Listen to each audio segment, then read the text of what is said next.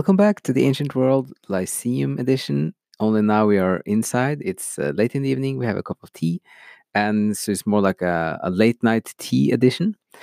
So we're going to talk about the inner self or the inner world. We're reading a great book, and then have some examples of how this concept of your inner world has changed over time. It's you could also see this in a much larger context. We talked earlier about how from between 3,000 and 2,000 years ago there was a gradual shift both in the biblical stories and also in the Jewish history and also in the Greek history and philosophy. There's a gradual shift from more a collective social way of experiencing yourself to having an expanding experience and kind of a time when you're spending inside your own thoughts, also then alone, and how you see yourself is becoming more of a separate unit that you will identify as yourself. So we're now going to talk about four thinkers from the ancient times and one a bit more recent. So we have Plato and Plotinus and Augustine, and then also John Locke. So the first one is, and this is from the book Augustine and the Inner Self by Philip Carey, from the introduction, and then he describes it like this.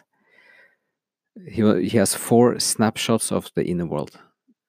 So the oldest one is Plato's picture from the allegory of the cave. An eye that has escaped from bondage in the lower darkness is now gazing upward, away from itself, at the sun. There is no inwardness here, but there is a key concept, intelligibility or intellectual vision, which will be at the heart of later Platonist inwardness. So that's the first one. The second is Plotinus. The soul is like a sphere revolving around the source of all light at the center of the universe and turning inwards to see it. Our particular soul are each points of light on this revolving sphere, capable of looking outward upon the darkness or turning into the inside to behold the realm of light. The inner realm is the Platonist intelligible world, which has now become an inner world.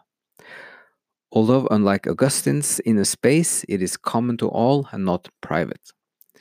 So just on the side there, so Plotinus is also the model for Dante's Paradise, like the center of existence and light. It's not the same concept, but they are related, or you could say it's inspired by this, that it all emanates from a point of existence and kind of the time and existence and the universe and everything comes out from a point of light. Also, the point where this is not private is another way, part of this thinking, that when you discover more of the wisdom and truth about the world, those things are objective things and timeless things that are outside of yourself. So when you discover those things and you feel like you have it in your own mind or in yourself, it's not really yours because it's shared by everyone else who understands the same thing. So, which is also to a large extent what they're striving towards.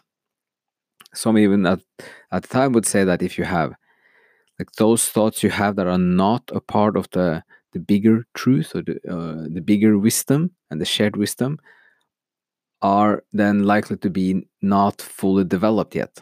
So there's a kind of a corruption to it. So but that's a bit on the side.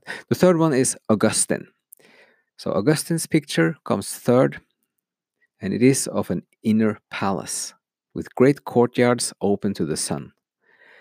To see the light means both entering within and looking upward, combining Plotinus' inward turn with Plato's ascent to vision. The result is that what you find when you turn inward but not upward is your own private inner space. So just you can search or turn inwards into yourself, but if you don't look up, when you look upwards, you are then part of the shared eternal truth and the eternal wisdom again. But if you don't look up, you are more in your inner private one. And then the fourth one is John Locke. So his picture of the inner world is a dark room where there is nothing to see but images projected within.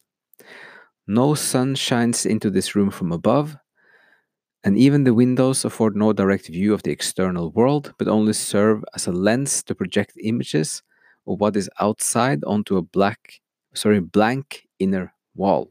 So it's very different. It's also a little bit tempting to just note that Plato, Plotinus, Greeks, Augustine, it's also like Mediterranean. John Locke is more like Northern Europe, and his way of thinking about the inner world is very different. So there might be other things than not just time that influences kind of his way of conceptualizing his inner world. Okay, so that's all for this one. We're going to try making a lot more of these ones. Like if there is time, this could be a daily event even. Once we kind of get into the routine. So we have the main one, which is maybe once a week, and then the bigger kind of the interviews or the group conversations or deeper studies. And then this one will be more like from day to day as we discover things and we are discussing and engaging in interesting ideas with great people and having the discussions from also our Discord forum and other great chats we're having.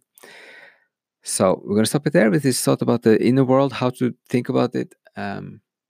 It's always fun to examine something that seems obvious, or maybe it's just been like something you thought about as something natural, or it's just been there, and then you can start to discern it a little bit and think that part of it might just be by instinct or nature. Part of it is something that's also learned or is part of the history or part of the culture. Okay, so we're going to stop it here. And so let's just thank you so much for listening and talk to you again soon.